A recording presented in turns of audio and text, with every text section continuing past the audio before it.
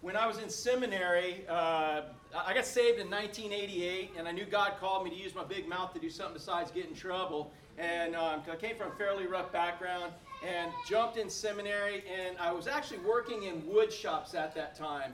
I had an accounting degree from Flagler, where I played baseball back in the 80s. Thought I was going to need to manage all that money I made as a pro baseball player, but Brian, that didn't quite work out. My second year of college, I figured that one out. And can you imagine me as an accountant?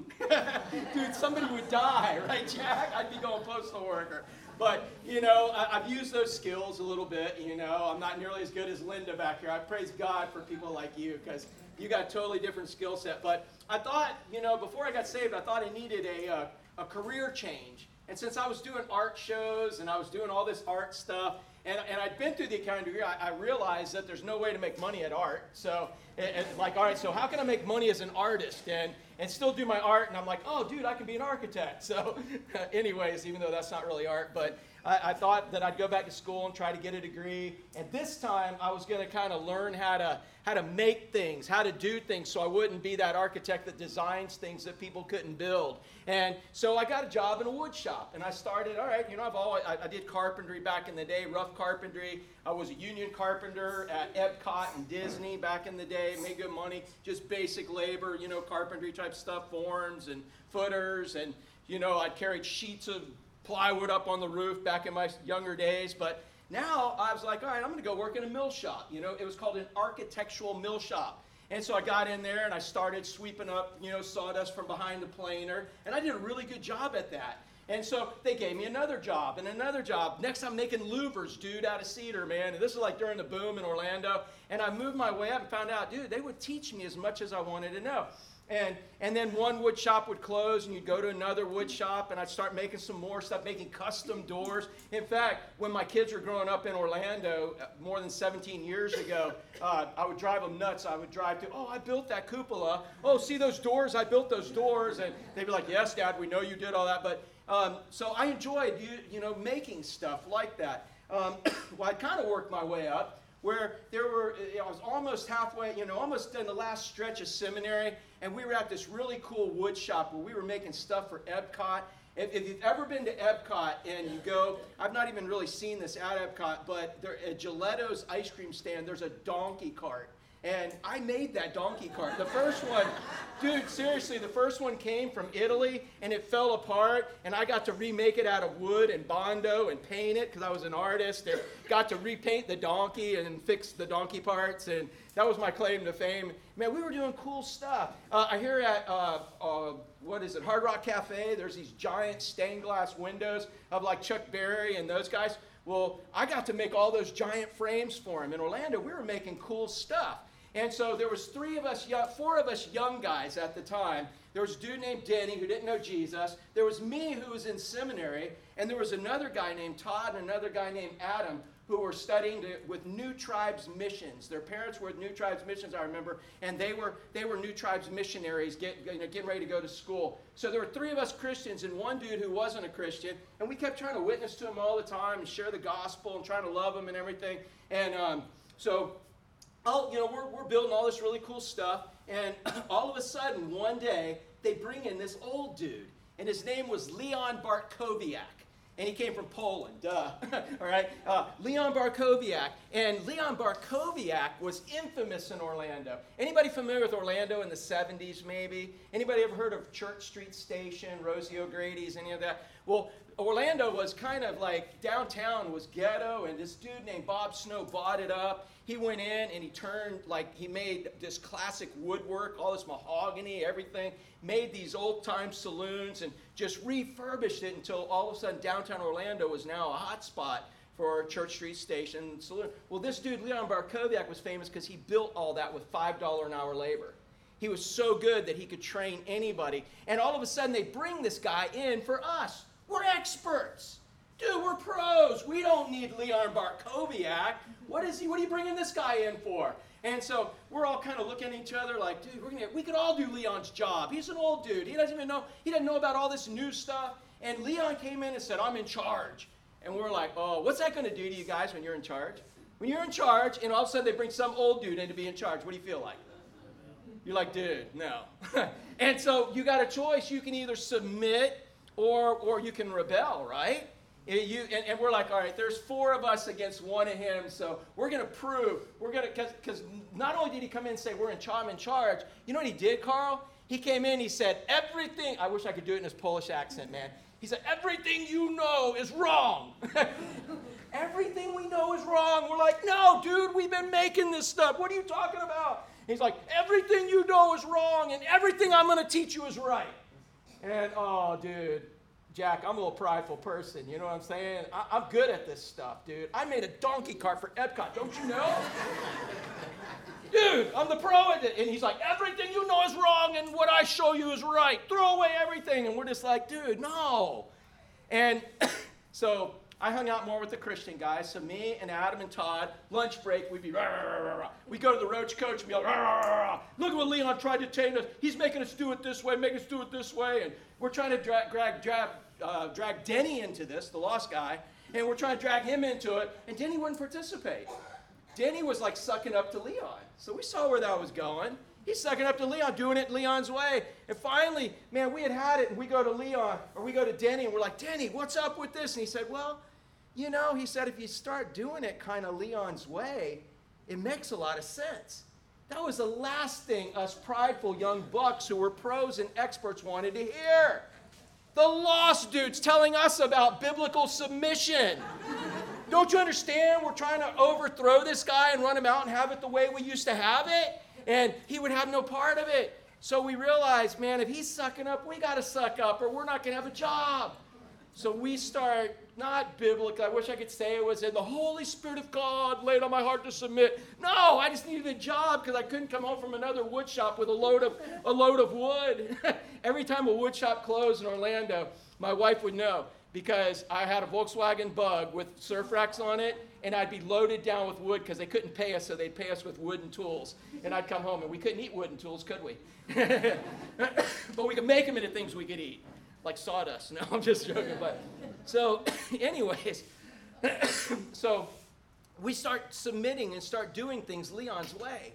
He's thrown out a lot of modern things. He teaches us how to do everything with a bandsaw, with a table saw, and with the shaper that we had. And we're making like intricate radius casing crown mold, this big, huge stuff, incredible, crazy stuff. And he teaches us how to do this. He's telling us his old wood shop in Poland was next to a river and had a wheel going with a shaft going through. And whenever you wanted to use a table saw, you took a lever and you put the belt on it and you used it. And we're like, dude, you can flip a switch now. But it didn't matter. He learned how to do it with a table saw, a bandsaw, and with a shaper.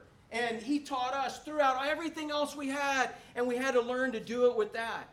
And we started doing it. Now it became a challenge. It's like, well, we're just going to follow Leon. If we get in trouble, it's Leon's fault, not ours. Because when we rebel, we're going to get in trouble, right? So we start doing it Leon's way. And I learned how to do everything with a table saw, a band saw, and a router. And one day, that wood shop shut down. And it was kind of the last one. My wife had kind of had it.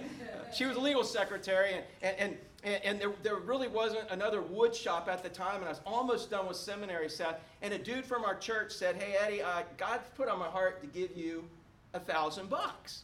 Now, back then, this was the 80s. That was a lot of money, not like now. But I'm just saying, he's like, he put on, God, can you start a wood shop with $1,000? And I'm thinking, you know, my dad and I, in a neighborhood where nobody cares, we just built a 12 by 24 foot shed, and nobody cares. We got trucks coming in, all this stuff. And I'm thinking, yeah.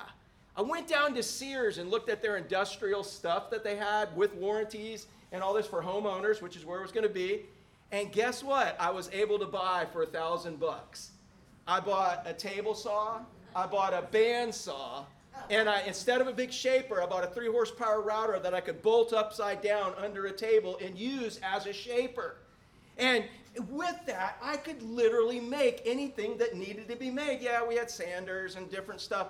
But because I learned from Leon, against my own wishes and desires at first, how to make everything with a bandsaw, a table saw, and a router or a shaper, I was able to run a business for a couple of years till I graduated. Now, running a business is subjective. Ask my wife. I'm just saying I went to work every day and I cranked stuff out and made some money. But with all that, if I would have never submitted to authority, I would have never learned that. I don't know about you, but I sometimes have a problem with authority. Any of y'all have a problem with authority? Let me see your hand.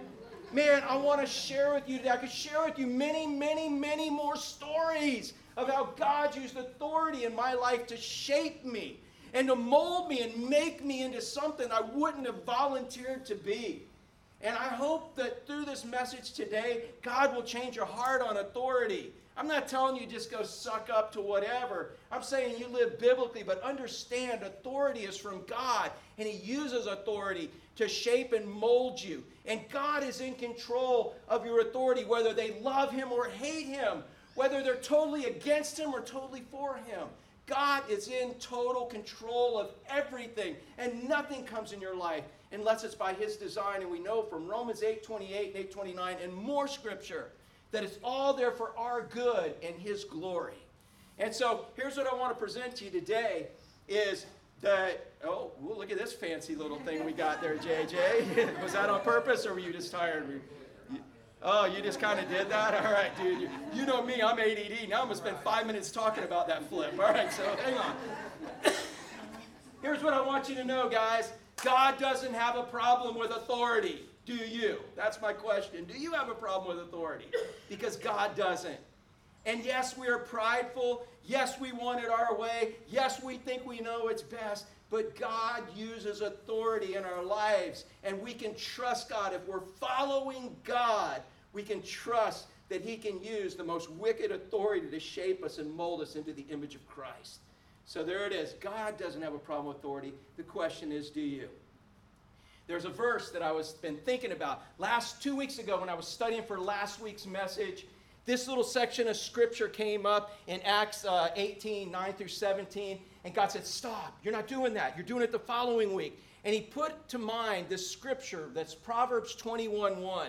Proverbs 21:1, I'll teach it to you at the end. It says, the king's heart is in the hand of the Lord, and as the rivers of water, He turns it whatever way He wants. And that was the verse God used to solidify it in my brain that He was in control of all authority and He was going to use them for my good and for His glory. And I kept thinking about that as I went through this story in the book of Acts. And so in this, the authority does what Paul wants, but not at all what the Jews who are trying to get Christianity stopped wanted. But you're going to see how God is even in control of people that want nothing to do with Him. And you can trust God. You can trust God, and I want to share with you a way to pray for your authority. How many of y'all have authority that needs prayers? Yeah. Did you know, what does Paul tell Timothy? Paul tells Timothy, he said, if you want to live a peaceable life, he says what you need to do is you need to pray for all those in authority. Dude, when's the last, you don't like the way some politicians doing something, when's the last time you prayed for them instead of cursed them?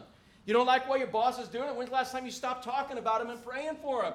You don't like the way the preacher preaches? You want better messages? What do you got to do, Karen? You got to pray for me, right? Yeah, you got horrible messages. It's because y'all ain't praying. It's not on me. No, I'm messing with you. Seriously, pray for those in authority. And sometimes we're so upset and ticked off and like, ah, we got other people around us to have a pity party about our authority that we do just the opposite of praying for our authority. Do you believe God's a big enough God to change anyone's heart? Do you believe He's a big enough God to put enough pressure on somebody to make them do the right thing? Yeah. And if He doesn't, they get broken and you get new authority. All right? It's a no-lose situation. So the first point I want to make is the first part of this verse. It says, the king's heart is in the hand of the Lord. And that's what Proverbs 21:1 tells us. The king in Proverbs is anyone who's in authority. It could be a husband in that dreaded wife submit to your husband's thing. All right? And by the way, let me share this with you. When the Bible talks about submission, it's a military term that means to line up underneath somebody. And it means to do everything in your power to make them a success. Okay? That's literally what submission does. If I submitted to Leon Bartkowiak, I would have done everything in my power to make that man a success. And eventually I did. He was at our wedding, and I wish I could tell you he gave his life to Christ, but I know we planted the seed. We didn't just tell him the gospel. After we submitted, we showed him the gospel. And I pray that I see him in heaven one day. The king is anyone who is in charge. And so what does God always tell? Does God say, leaders, beat your subjects into submission? Is that what God says? No, he says, employees, what? Submit to your employers. Wives, submit to your husbands. He said, children, submit to your parents. And get this? He says, submit everyone one to another. Do you know what, Gary, wouldn't that be an awesome world? You and I go surfing. We go out for dawn patrol in the morning, and we're like the chipmunks. No, you take that set wave. No, you take. If we're doing everything in our power to make each person a success. No, instead of that, it's like, Gary, look over there. No. Oh, dude, you didn't see that shark? It's like, seriously, man, if we all did everything in our power to make another person a success, wouldn't that be an awesome world? Yeah. Susan, wouldn't that be an awesome world? In a world especially where everybody's trying to make themselves a success. So the king's heart is in the hand of the Lord. The king is anyone in authority, and their heart is where they make decisions. So the one in authority, where they make their decision, whose hand is it in according to Scripture? God, the Lord. The Lord's in charge. Does it say, Roger, does it say only if they did their devotions that morning and had a good spiritual morning with God? Always. What if they had a bad morning with God? What if they hate God? Always. Yeah. What if they're purposely out to destroy God? Always. God can use them. And I'll tell you how in the next part, but just understand the first part of this. Is God a liar? Is God's word true? The king, whoever's in charge, their heart is in the hand of who? God. And by the same token, if you are a godly leader, where's the best place for your heart to be? In God's hand. You would rather it willingly be there, right? As opposed to God having to squeeze the submission out of you. Anybody ever had the submission squeezed out of you? Actually, just shared that. Yeah, it was not a pretty sight picking you up in the shower naked with concussions after you passing out. I'm just, sorry guys. But you didn't tell us that part of the story. That was the most exciting part. No, but, dude, there's a thud. Ashley fell again. What's happening?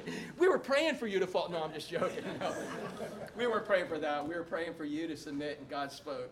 So the king, the one who's in charge, their heart where they make decisions is in the hand of the Lord. Check out this story and you will see it.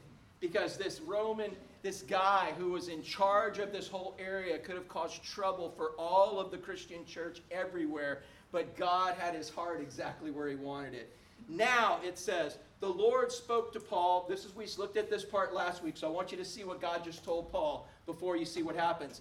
Now, the Lord spoke to Paul in the night by a vision, okay? Paul had a few visions in the book of Acts. This is one of them. And God spoke to encourage Paul. And what did he say? Do not what?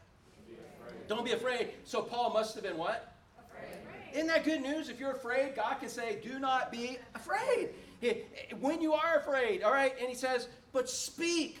Don't be silent. In other words, you know what? I know that every church you planted, you've gotten run out of town, you've got beaten, you've got stoned to death, they left you there to die. I know I sent you back to that place. I've got you to encourage others to go back. He said, but man, right here, when you're in Corinth, the most important city of our time, the place where all shipping passes back and forth through, I've called you here. I prepared you your whole life for this. He said, don't be afraid, but speak and don't be silent. He says, I am, and this is why you're not afraid, because what? I am? Yeah, if you got God with you, you don't have to be afraid. He said, no one will attack you and hurt you. And I might add this time. Because there's other times where Paul goes and he's like, yeah, I'm not going to tell you, but they are going to attack you and hurt you. You go read Paul's resume, it went both ways, but he said this time to him, he said, no one's going to attack you and no one's going to hurt you. Why? Because who's protecting him? God's protecting him this time. He's protecting him the other time, but he's got a purpose in the pain. He said, this is what God's trying to accomplish in Corinth. He says, I have many people in this city. God says, I have many people that belong to me, only they don't know it yet. They don't know it because they haven't heard the gospel yet. And Paul, I'm going to set you up to be able to disciple people, and you and the disciples are going to tell many, many people about me, and they're going to give their life to me, and there's going to be a great Christian population in this place of Corinth. Now, the cool thing about Corinth, it's a lot kind of like this place here. You know what's so awesome? This church grows every week, but most of you guys leave. And then we get a new batch coming in and you leave. And it's actually kind of cool for an ADD pastor like me to see you guys once or twice a year. But literally, that's what Corinth, people would come in and they would be influenced and they would go somewhere else and they would spread that. New people would come in. And so they were able to have a greater impact with the gospel in Corinth than any other place because people were always coming and always going. And if they understood their job as a church was to help people see life from God's perspective, then they could do what God wanted to do. They saw that that was way more important than having a big pile of Christians. Hey, you know what somebody said once? I think I shared this with you not too long ago. They said Christians are like manure. How many of y'all thought of yourself like manure? Terry, you ever thought of yourself like manure? No, that's good. Listen, what he said, one guy said that if you have a big pile of manure, what? Amy, what? Got a big pile of manure, what? It stinks, right? Yeah, nobody wants to. Yeah, a big pile of manure stinks, but if you take manure and you start slinging it, dude, I should have brought some today and really illustrated this for you. If you take it and you start slinging it on the field and spreading it out, what does it do, Pittsburgh Rob? It fertilizes and it grows and it makes things productive. But if you just got a pile of it and let it sit there, it's going to stink and it's going to actually ruin the ground underneath it. Isn't that what most churches are? I am so grateful to be pastoring you guys. You guys are like prime black cow, dude. You've seen the stuff you pay extra for, man. The prime stuff. And you just get it and you start slinging it all over the world and the gospel grows, man. Ben, you never thought about yourself that way. Think about it when you go back to Virginia. You're a handful of God's handful of manure right there, buddy. Yes. I'm with you. No one will attack you and hurt you. I have many people in this city, man. That's what he's saying. I got people, and they need to hear the gospel. And that's what, man, Paul, that's why I'm going to protect you in all of this. So he promises Paul that's going to happen. In the same way when he promised the disciples, you guys are going to get in a boat and you're going to go to the other side. Where were the disciples going to end up, Mia? On the other side. And in spite of the fact that there was a giant storm between leaving and arriving, they didn't have to worry about it because he already told them they were going to be where? The other side. He already told Paul, man, dude, just go speak. I got your back. I got you. And so Paul has that promise from God at this point. And so what did Paul do? He continued there 1 year and 6 months, teaching the word of God among them. He knew that's what God had him for, and that's what he did. He didn't get distracted doing all these other things. He knew what his purpose was as a handful of manure in God's hand. He knew that he had to spread the word of God wherever he was at. And that's what he did. That's what we hear him say. He doesn't say, oh, dude, you should have seen the tents Paul made. After 1.5 years, he was an awesome tent maker. And he learned how to make shoes since he was out of leather and all. You don't hear that. Dustin, what do you hear him doing? Yeah, spreading the word, bro. Thank you, man. I thought you had lights on, nobody home. That's why I picked on you, man. I know what that looks like. No, I'm just messing with you. Teaching the word of God among them, man. That's what he did. So now, look, here's where we end up. It says when Gallio, and did I say, how would you say that in Greek?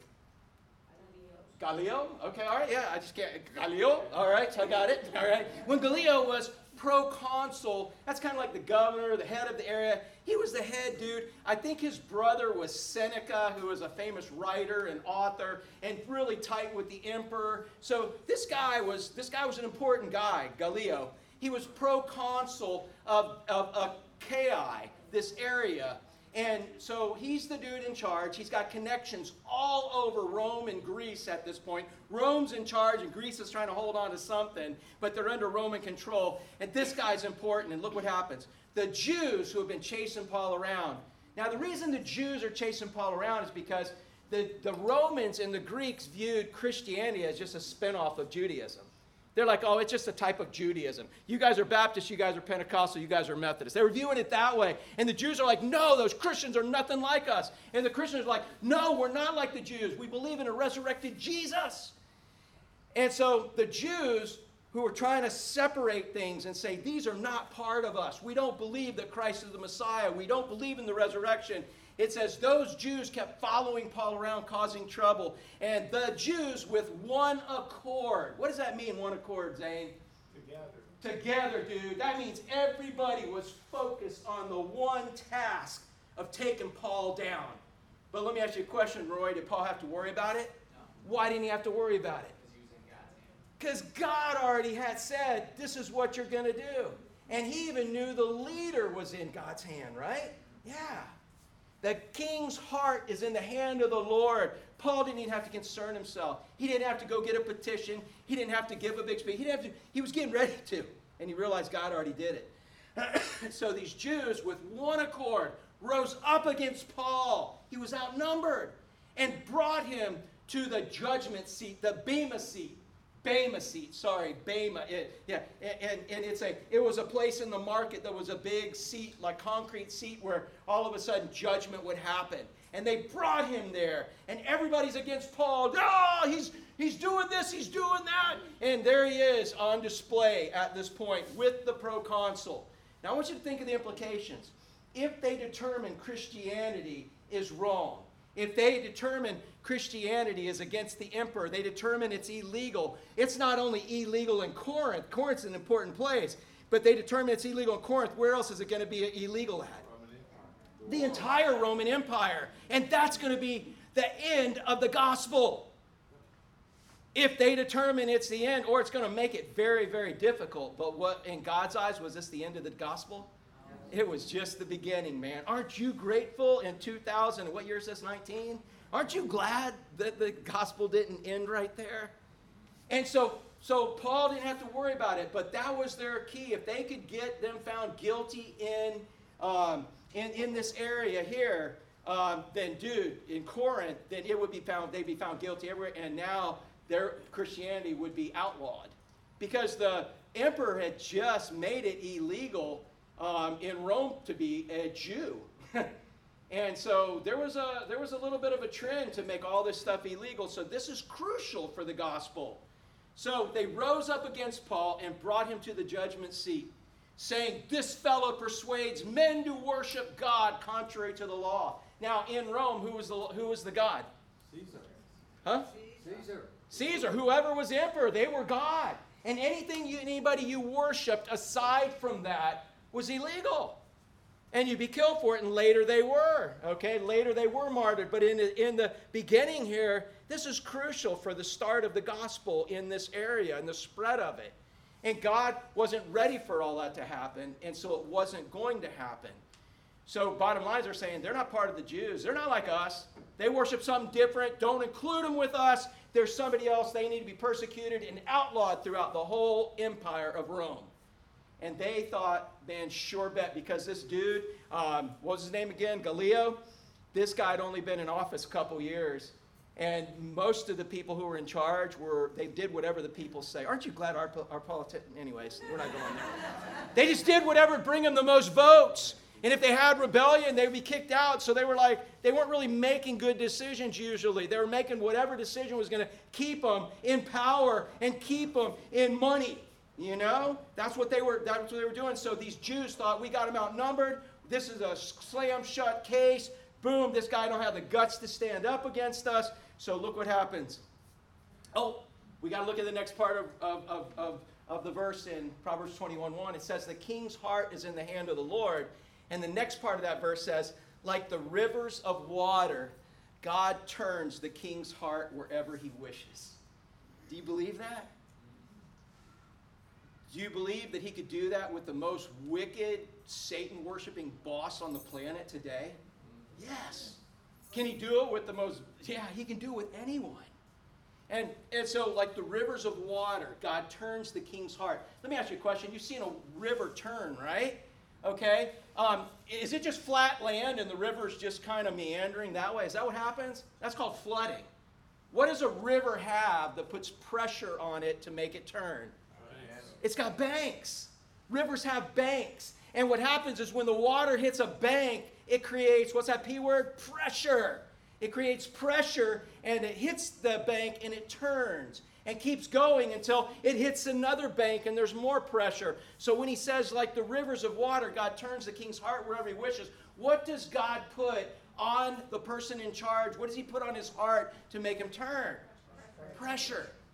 He puts pressure on them. Now you Not you putting pressure on the king like I want to do with Leon, but God puts pressure on the king. Like the rivers of water, God turns the king's heart wherever he wishes. He doesn't make anybody do anything, but he's like the IRS. He encourages and discourages certain behavior. Amen, Linda?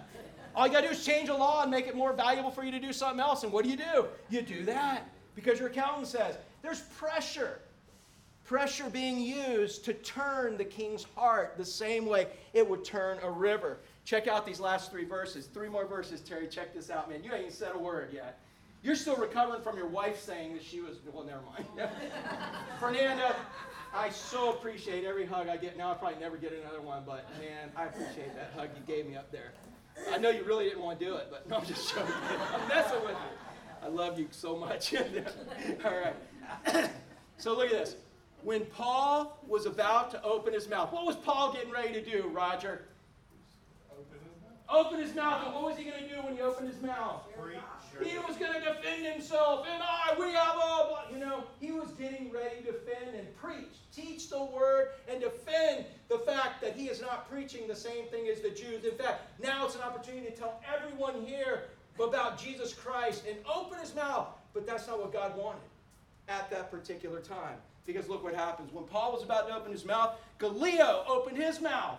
And he said to the Jews, because God had put pressure on Gallio's heart, and he said to the Jews, if it were a matter of wrongdoing or wicked crimes, O Jews, which we're sick of and tired of you guys causing trouble and starting riots, which is what they were doing back in Rome and why they got kicked out. He said, man, if it was, O Jews, there would be reason why I would bear with you. If this was worth me dealing with, I would deal with it. But, look what he says, it is a question of words and names and your own law. Look to yourselves. I don't want to be the judge of such matters. He didn't see it as big as it was. He only saw it right there and said, you're just like squabbling over religion. It's like Seth having a theological debate with somebody over a version of the Bible. Where is Seth?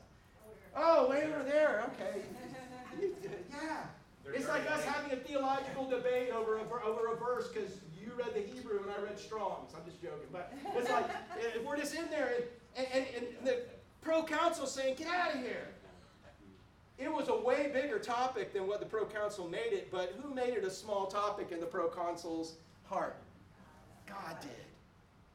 And that was good for the spread of Christianity at that point in time. Man, he said, I don't want to be the judge of such little matters as this. And look what it said. He drove them. It wasn't like he argued and let them argue and got his opinion changed. He's like, now get out of here. Go. I don't want to deal. I'm not wasting my time on this anymore. He drove them out, so it was done deal. It was signed, sealed, and delivered. And the gospel now could continue. Now the gospel is going to continue because we've talked before and we've seen in the book of Acts that the blood of martyrs is the seed of the church. The more you shed the blood of true Christians, the more the church grows. That has been the story of it. And that's perhaps part of the problem in America. But that's another message another day. So he drove them away because right now, God, by pressure that king didn't even know about, had his heart directed to not even play with them in all of that. So look at this. Then all the Greeks took, how do you say that? Help me out with this one, Aphrodite. Sosthenes. Yeah, dude, my mouth doesn't even do that right there. Sosthenes. Okay, so Sosthenes. Maybe if I had a piece of baklava in my mouth, I could say it, right? Sosthenes. All right, yeah. So look at this. But some of your versions might say they. They don't really know who they is. Some people thought that maybe it was the Jews because we know we have a strong suspicion that Sosthenes, who is the ruler of the synagogue after the last dude, Justus from last week, got saved, hearing Paul's preaching and the power of the Holy Spirit. He got saved. So Sosthenes, this dude's sausage, we're going to call him sausage. He's now the leader of the Jews, and he may have already been born again and wasn't really presenting a very good case to the leader, and they got ticked off at him. So we don't really know who beat him up, but look what happens. They took this dude, sausage, and the ruler of the synagogue. All right, so how do you say it, Emily? Sosthenes, okay? So they took Sosthenes, the ruler of the synagogue, and look what they did. They beat him before the judgment seat. So bottom line, dude, not only did Gallio say it's a done deal, but you think this dude Sosthenes is going to open his mouth again about and bring this back up? You think he's going to have an appeal? No. He just got the snot beat out of him. And many even believe that possibly after he got beat up, that the Christians then came and ministered to him, like with the Philippian jailer. And that when they ministered and showed love to the one who came against him and tried to shut him down, that it was because of that he saw the love of Christ and he got saved. We don't know. I can't wait to see it on Godflix when we get to heaven. How about you? Man, I wonder if instead of popcorn, we're going to have manna machines. That's going to be, anyways. Just something I'm thinking about. It's getting close to lunch here. All right, so almost done. All right, so they took him and they beat this guy. We know that later he got saved. It was a cool thing. And they beat him before the judgment seat. But look at this. Gallio took no notice of these things. Why did he not take any notice? Because he didn't care. Why didn't he care? Because his heart wasn't in it. And his heart wasn't in it because who had his heart? God. And God made his heart not care. So it worked out the way Paul wanted, but it also sometimes doesn't work out the way we want it. Like when I had to submit to Leon Barkowiak. But that did work out the way I wanted it. And so God's taught me a lot about this authority thing. And taught me a lot about this proverb. So let's take a look at this thought right here. God uses people in authority to make us more like Him. Because let me ask you a question. Are you just going to become more like Him on your own? No. We want to sit on our spiritual couch, eating our spiritual bonbons, and soaking it in through osmosis, or at least the Praise Channel, whatever, you know. But God knows it takes what kind of hammer, Roger? A sledgehammer on the forehead with a chisel. And dude, be cool, because soon he's not going to be using a sledgehammer as much. He's going to be using a Dremel tool. That feels much better. Yay, God. Yay, God. But He's always working on us to make us more like Him. And He's using people, and especially people that we don't like. Some of your toughest critics. And He's not only using them to change you, but man, you know what else He's using them to change? That person. When they can't understand the submission that the Holy Spirit of God has put in your heart. That's called love. The love. It's easy to love somebody that loves you, but to love somebody that hates you, man, that gets people's attention. It's like dumping coals on their head when they're cold. It warms them. God uses people in authority to make us more like Him. Look at this. Whether or not we want to be more like God. How many of y'all have ever vehemently resisted your authority? Rebelled against authority? And you know what? If we do it long enough as believers, we can come up with enough Bible verses, enough justification to prove that that person is of the devil and they are not the person we're supposed to be under. And we can prove that they're encouraging us to do something against God. Any of you ever justified that and missed what God was trying to do in your life? Next time you have a squabble with authority, man, I want you to see it from a different perspective first. I want you to ask God, are you using this person in my life to make me more like you? Instead of getting out and getting easy and putting up, and getting to a better situation, so to speak. What would God have to do to change you? And again, I'm not saying you don't have to get out from different authority. There's many reasons when you do have to get out from authority, but I got to feel in this day and age, a lot of times when we scoot out from under our authority, it's simply because we don't want to be hitting the head with a what? A sledgehammer. And I don't blame you. But if it's going to make you look more like Christ on the other side, it's well worth it, isn't it? It was well worth it. Yeah. So God uses people in authority to make us more like Him, whether or not we want to be more like God or they want to be used by God. A lot of times they don't even want to. They would argue that they're not being used by God. What greater proof that they were used by God than you become what God created you to be in that? Look at this. Here's the verse. And then I've got a prayer for you after this. The king's heart is in the hand of the Lord. Like the rivers of water, He turns it wherever He wishes. There's Proverbs 21:1. Through the years, since Leon Barkowiak, every time I have a problem with someone in authority, I go back to that verse and ask God to teach me. And I ask God, how do I pray for someone in authority that I have a problem with? Because I'm supposed to pray for them, right? And you know what my prayer used to be? God, let me show them where they're messed up. Isn't that what we want to do? God, oh God, in your supernatural, infinite wisdom and providence, get me a meeting with them by themselves so I can ream them out. Jack, isn't that what we want to do? Oh, sometimes, man. In the flesh, we want to do that. But let me ask you a question. Who is better at putting pressure on your authority? You, as the one in submission, or God, who they're in submission to? Who's more powerful? God. Who's more wise? God. Who can do a way better job? Who can mess everything up by trying to do it? Me. Yeah. But we don't see it that way, and that's what God wants me to preach this morning. The king's heart's in the hand of the Lord like the rivers of water. He turns it wherever he wishes. Look at this. Last slide, I believe, are for me. And then dude, look at there. We're flipping. Yeah. All right. You know, JJ, if you make them go that way, I'm going to chase them. But, all right, so look at this. Here's my prayer. Whenever I have a problem with authority, if I can get my pride and my anger out of the way. That's me. Because a lot of times I miss this. A lot of times my pride is in the way. My anger's in the way. My frustration's in the way because you're messing up my plan. But when I get out of the way or come to this first, which is the best option, here's my prayer. God, please show them where they're wrong. So Gary, who am I asking to show my authority where they're wrong? God to do it, because he's way better than me.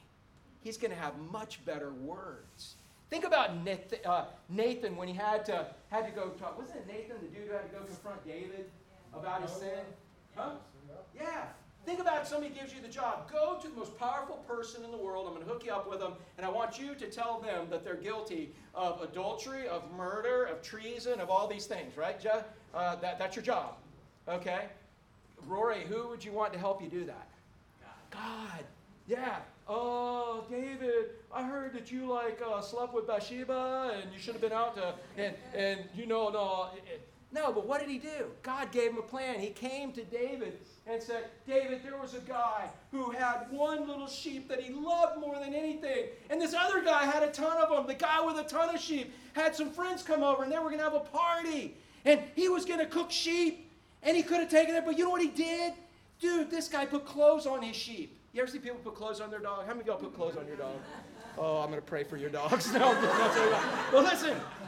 It's all good if that's what God told you to do with your dogs. All right, but he said, this little sheep slept with him. This little sheep had clothes, man. This little sheep went to the market. No, that was piggies that went to the market. This little sheep had a Bo Peep and everything. It was all there. But the dude, instead of taking one of his sheep, he took the one dude's only sheep. David, what do you think about that guy? And what David said, oh, no, that's not right. He said, David, that's you. Where did that story come from? Where did that confrontation come from? It came from God, not from him. And so, man, isn't it much better if we let God show them where they're wrong? But what are we afraid of? That God's not going to do it fast enough? God's not going to do it in my time? God's not going to do it before it's too late? God's not going to do it as thorough as I could? We're afraid of a lot of things, but we need to lose that fear and let God deal with our authority. And let him show them if they're wrong. Because you know what? They may not be wrong. God may just be using them to fix us. And that comes to the second part of that prayer. Please show them where they're wrong. And please show me where help me. Ooh, doesn't that hurt? Show me where I might have just tweaked it a little bit the wrong way. Show me where I just I missed one. I got everything except that, God. No, where I was wrong. That's hard for us in our pride.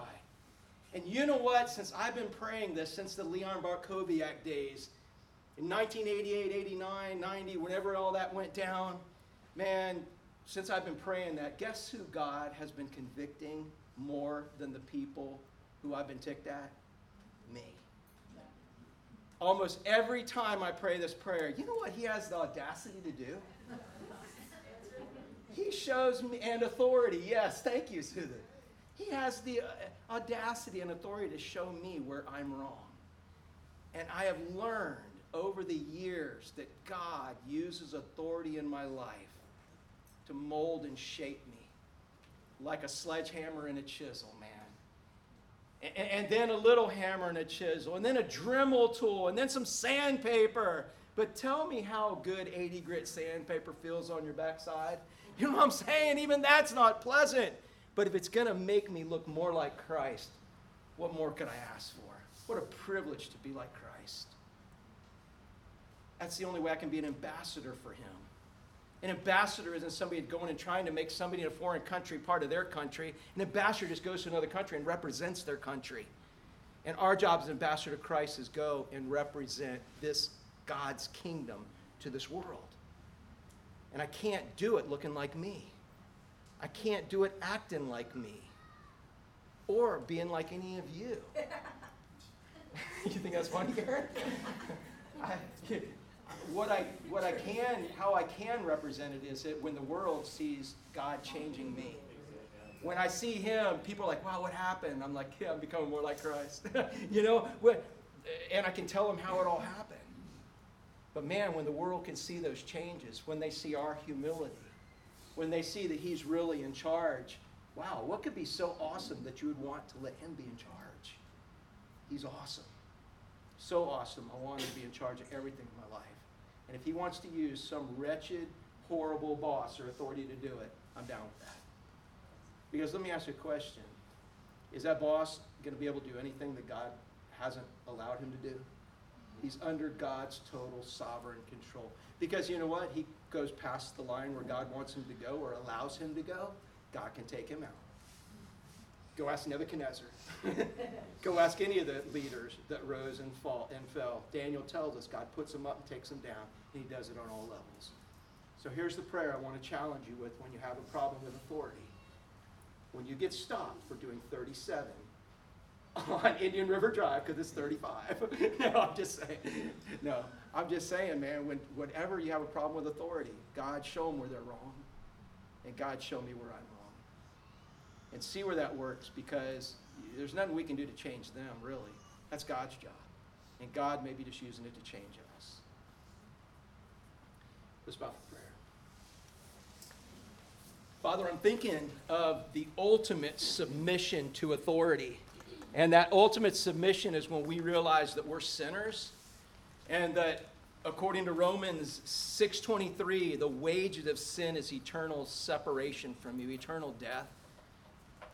And we've all sinned. We've all fallen short of your glory, Father. We've never been perfect. We've not all done everything right, and we've done things wrong. And we've earned a free trip to hell because of that.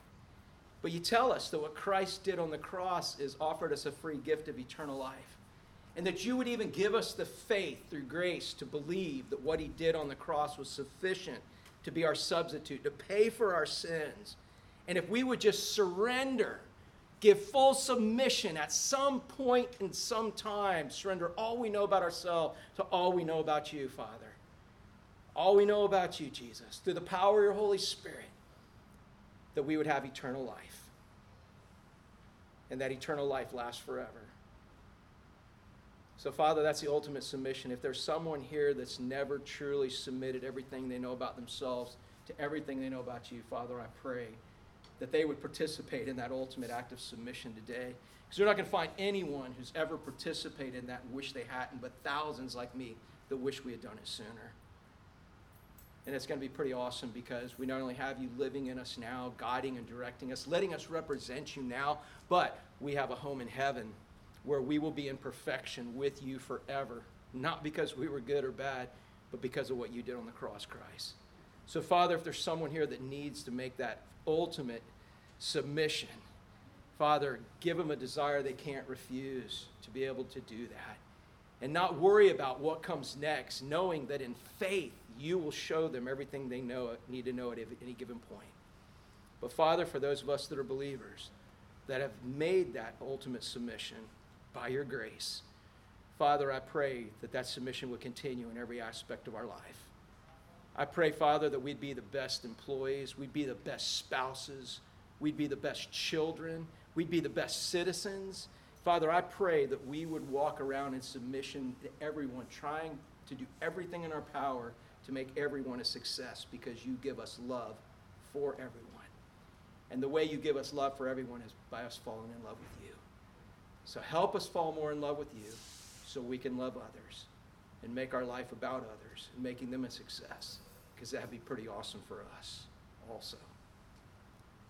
So, Father, I pray that you would take this message and you would apply it in each of our hearts the way it needs to be applied, and we would become more like you, and the end result would be you would be more glorified. And I pray for these things in Jesus' name.